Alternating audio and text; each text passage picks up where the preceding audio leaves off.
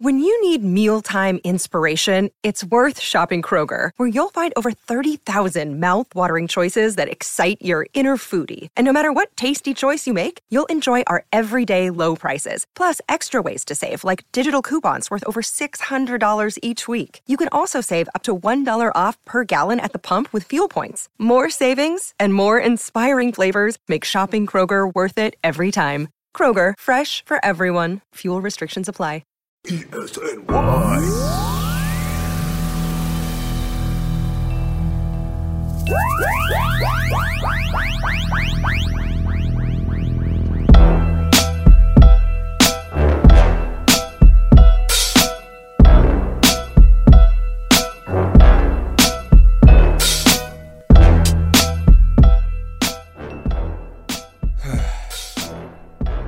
Yeah, usually when you hear me start the episode like that, it's not going to be good. Because if you've listened to me a number of times over the last couple of years on this show, you know I basically start off every episode the same way.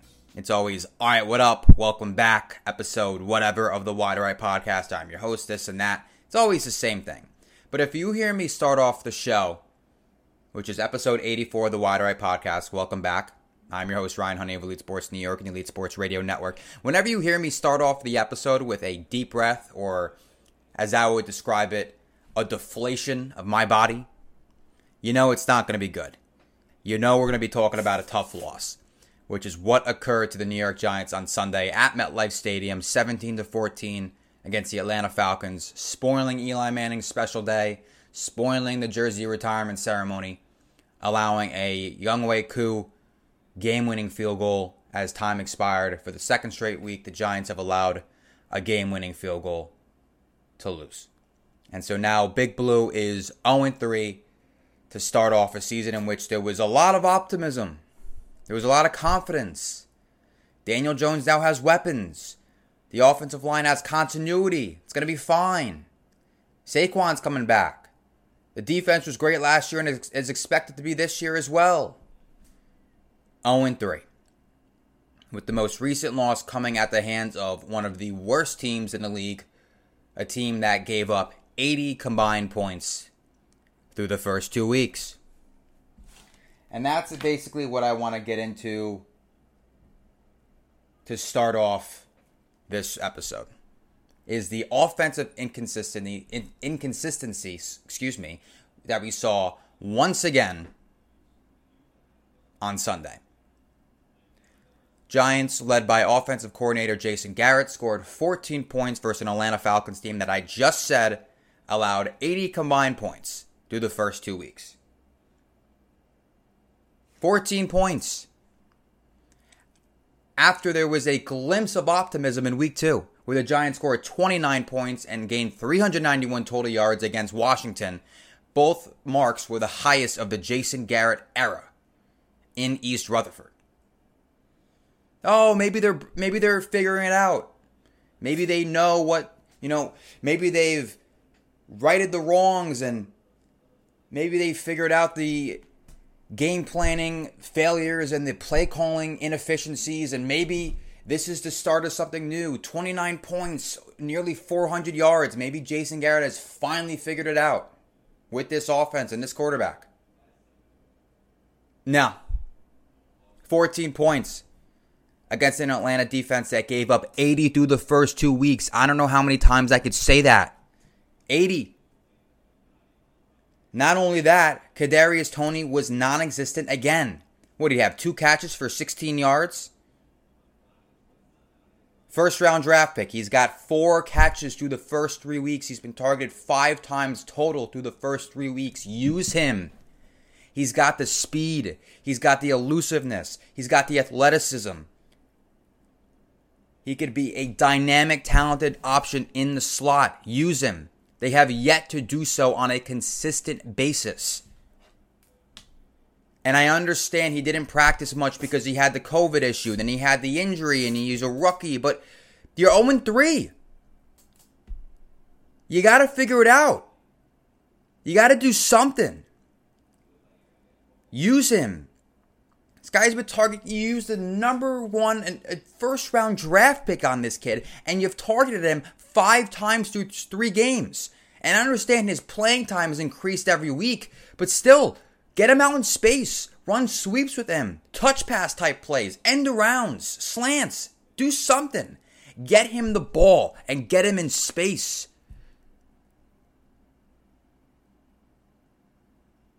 It's ridiculous at this point.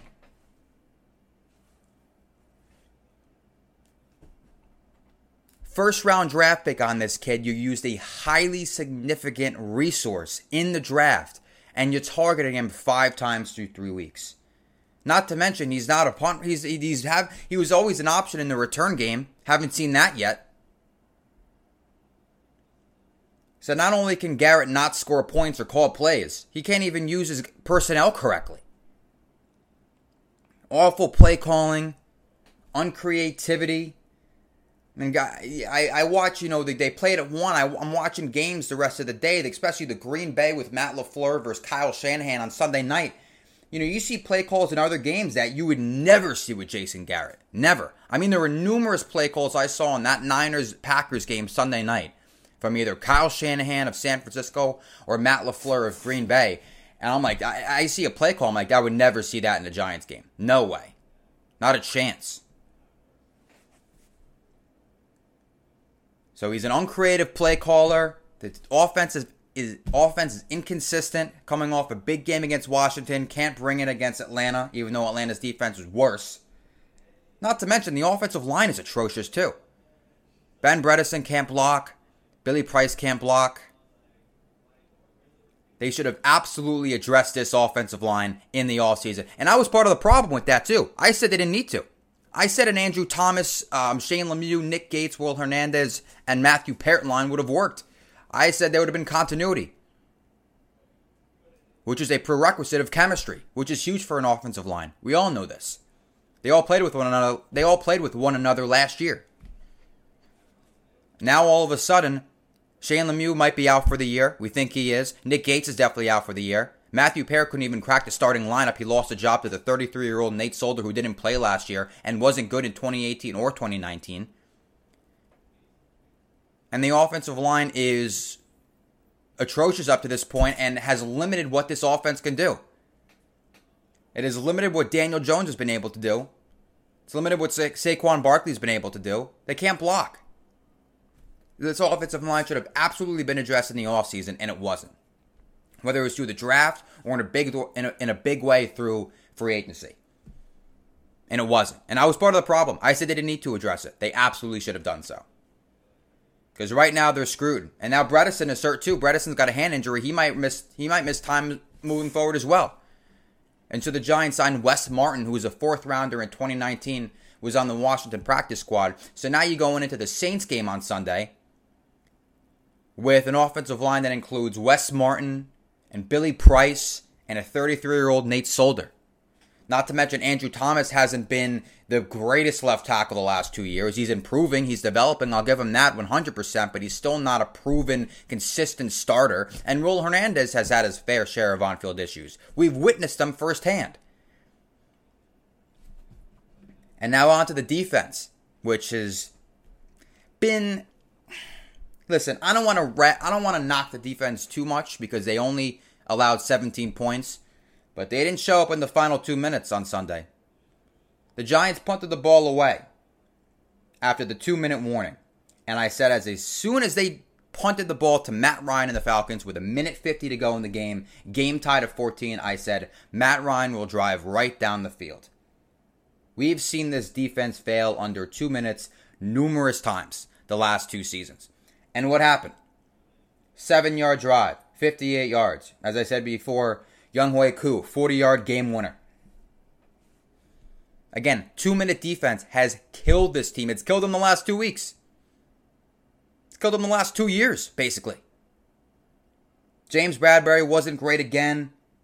He's now allowing quarterbacks to complete 78% of their throws for 143 yards, 2 touchdowns, and a 103.4 rating.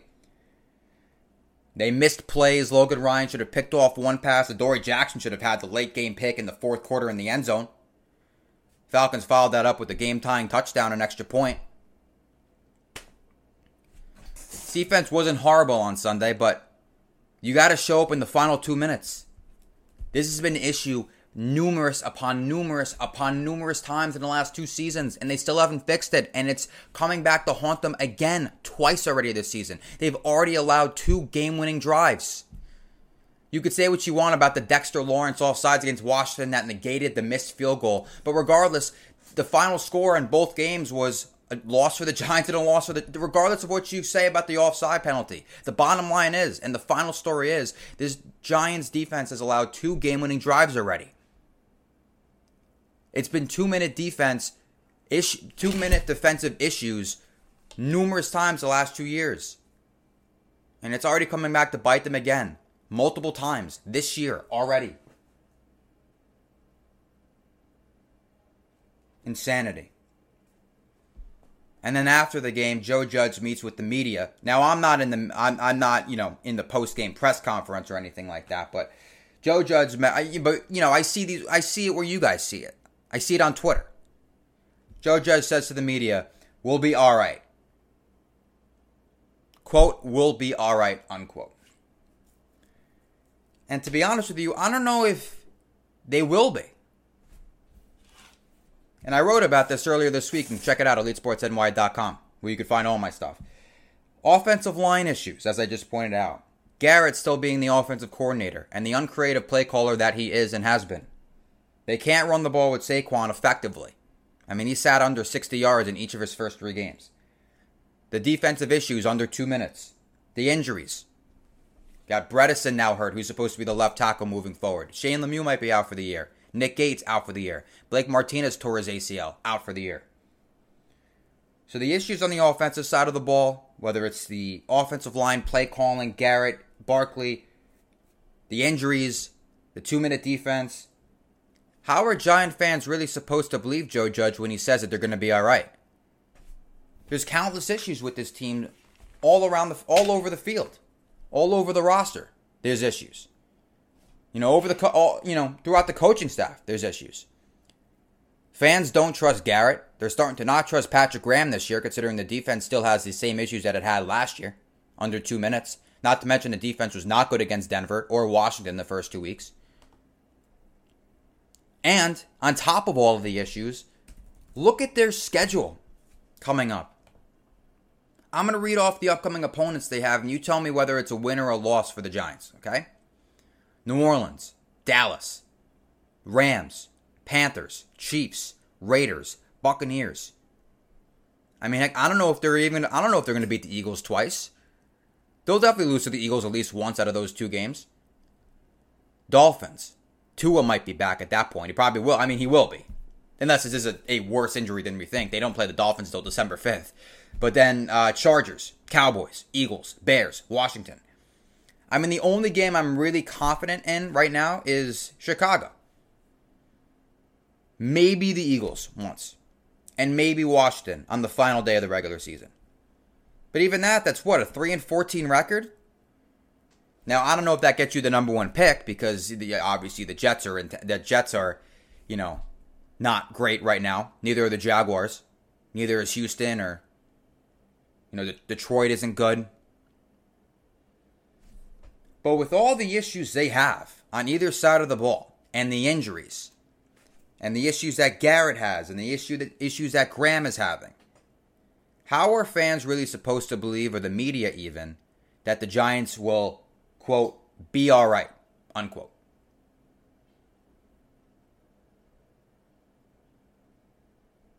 You tell me. I can't really figure that one out. I do not know if they will be all right at all. Until they make a major change with the offensive play calling, as far as who's calling it and how it's being called, I do not see how this offense can take a massive leap, which is what it needs to take if it wants to turn this season around after starting off 0-3. Starting off 0-3 too against teams who are not, the juggernauts of the NFL. Falcons, probably one of the worst teams in the league. Washington, arguably Washington's not exactly a playoff team. I know they were a playoff team last year, but I don't think they're making the playoffs with Taylor Heineke. Plus, that defense has been atrocious thus far in the year. Not the same type of defense it was last year. And then in week 1, they lost to Denver. Denver's obviously 3-0, but we don't know if Denver's really that good yet. They beat the Giants, Jets, and Jacksonville first 3 weeks. So the NFL gave the Giants an easy start to the season. Denver, Washington, Atlanta. And they couldn't capitalize on any of them. And now they have to undergo a gauntlet of a schedule that includes Dak Prescott, Matthew Stafford, Patrick Mahomes, Derek Carr, Tom Brady, Justin Herbert. I'm not a big fan of Tua, but the Dolphins are still good. Darnold, we don't know if he's phenomenal, but the Panthers' defense is incredible. I can't see the Giants scoring more than 14 points against them. Jameis Winston, he's Jameis Winston, but Saints are still a good team. Sean Payton's still a great head coach and offensive play caller.